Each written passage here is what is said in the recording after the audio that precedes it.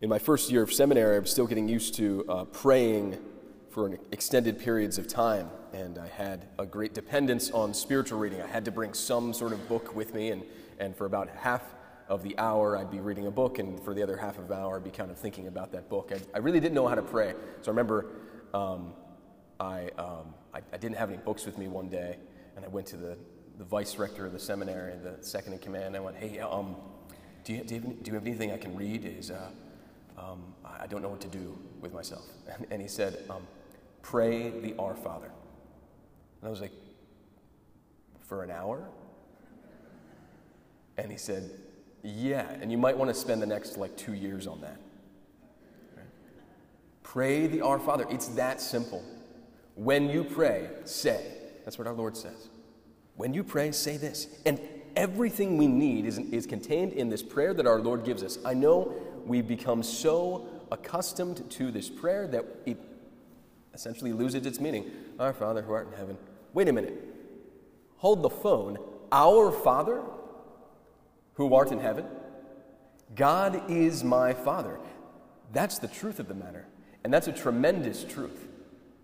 Let us not forget it. This is the very center of the spiritual life. God is my Father. And if God is my Father, what do I have to worry about?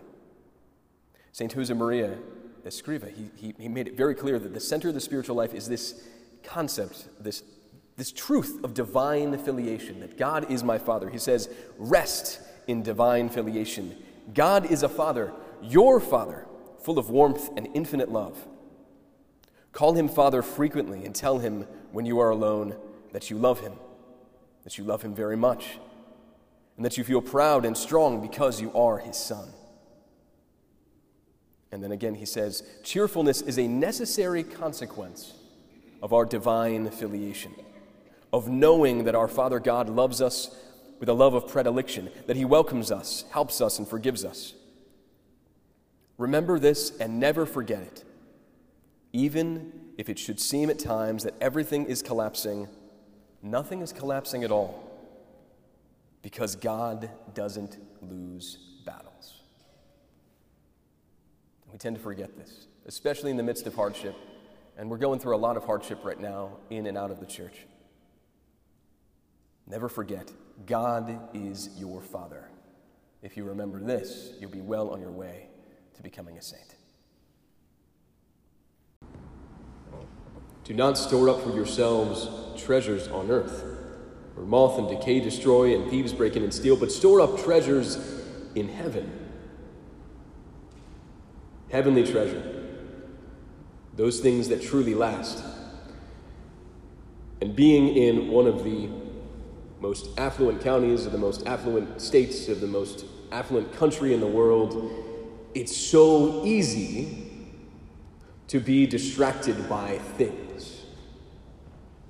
If I had to put money on it, I'd say we build more storage warehouses than we do homes, because we've lost sight of what is truly important. Now, this is a spiritual blindness that comes from focusing on things that do not last.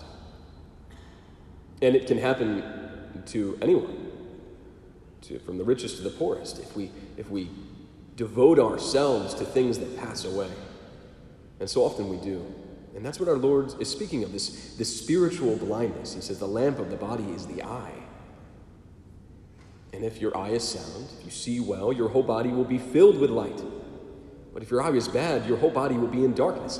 And so often it's easy to let the things of this world, things that pass away, the opinions of others or just stuff, and our obsession with it, obfuscate, cloud over our sight, keep us looking down.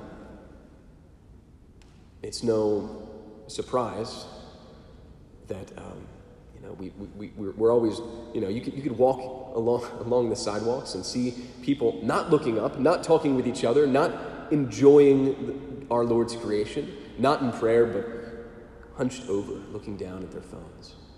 We're looking down our sight. We've been blinded by the stuff of this world, stuff that passes away. A couple of electrons on a screen. But our Lord says, live for what is true and good and beautiful. Live for those things that last. So our prayer today can be the prayer of the blind man. The blind man who comes to our Lord, and our Lord says, what do you want? What do you want of me? And what does he say? Lord, that I may see. Domine ut videam. Lord, that I may see. Lord, I want to see. Let that be our prayer as well.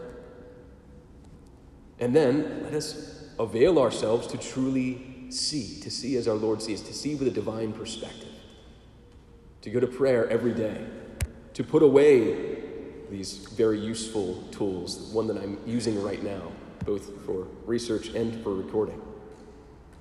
Lord, help me to see. Help me to see past the passing things of this world and live for what truly matters. Love of you and love of neighbor.